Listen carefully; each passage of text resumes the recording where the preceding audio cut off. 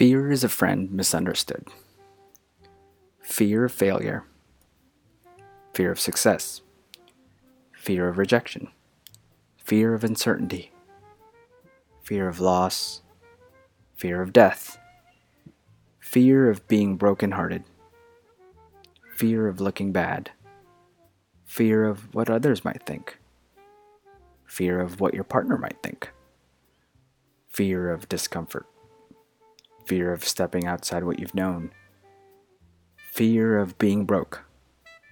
Fear of your efforts amounting to nothing. Fear of being vulnerable.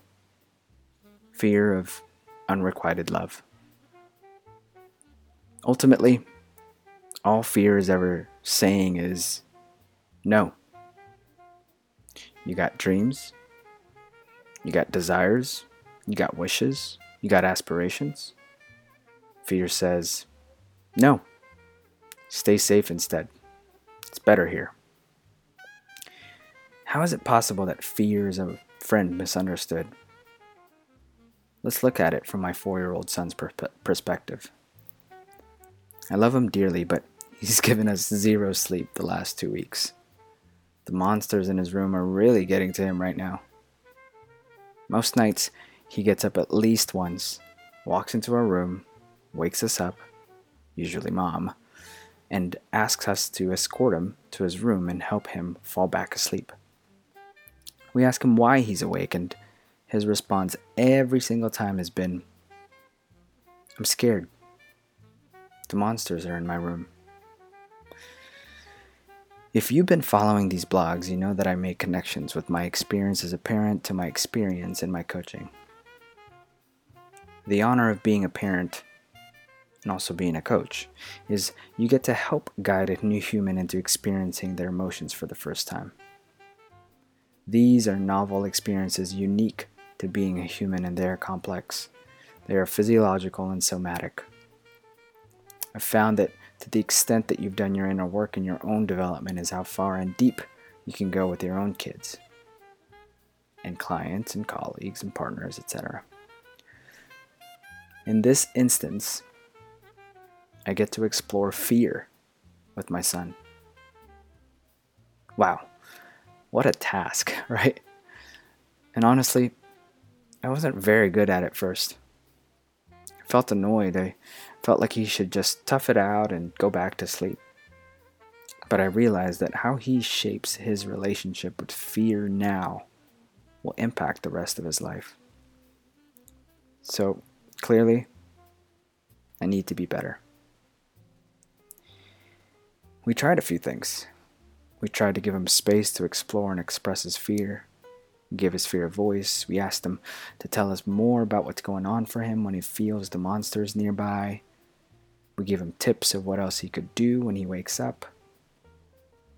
He seemed like he would be getting it, but then later that evening he would get up again.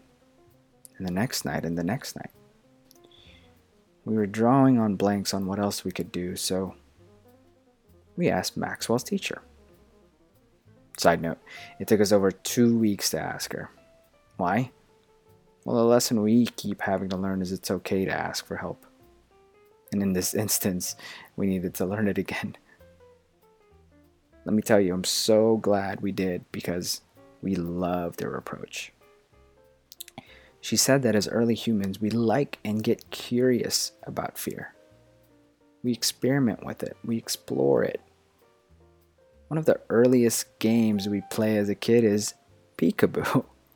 It's a game that is centered around fear.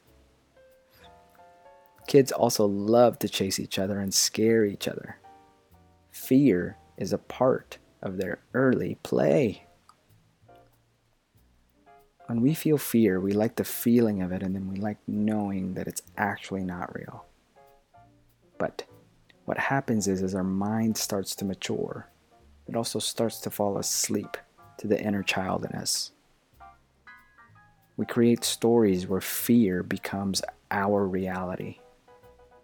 And for Maxwell, his mind is starting to do just that. The fear that he feels at night overwhelms him, that it becomes his whole reality. He over identifies with it, and it drives him to get up, run to our room, and ask for help. Okay, so clearly, if I try to tell Maxwell this, he'll probably be confused. We have to get creative on how we communicate these concepts to him and use metaphors and stories. But for you who is reading and listening, I hope metaphors aren't necessary. I hope there is some resonance in what I'm saying. What part of your fear are you over-identifying with? What if you got in touch with your inner child and got curious about fear? How would you show up to your deepest dreams and desires from there? I invite you to sit with this for a while. Reflect on how it might show up in your life. And if you get an insight, I'd love to hear about it. Fiercely loving you, Jomar.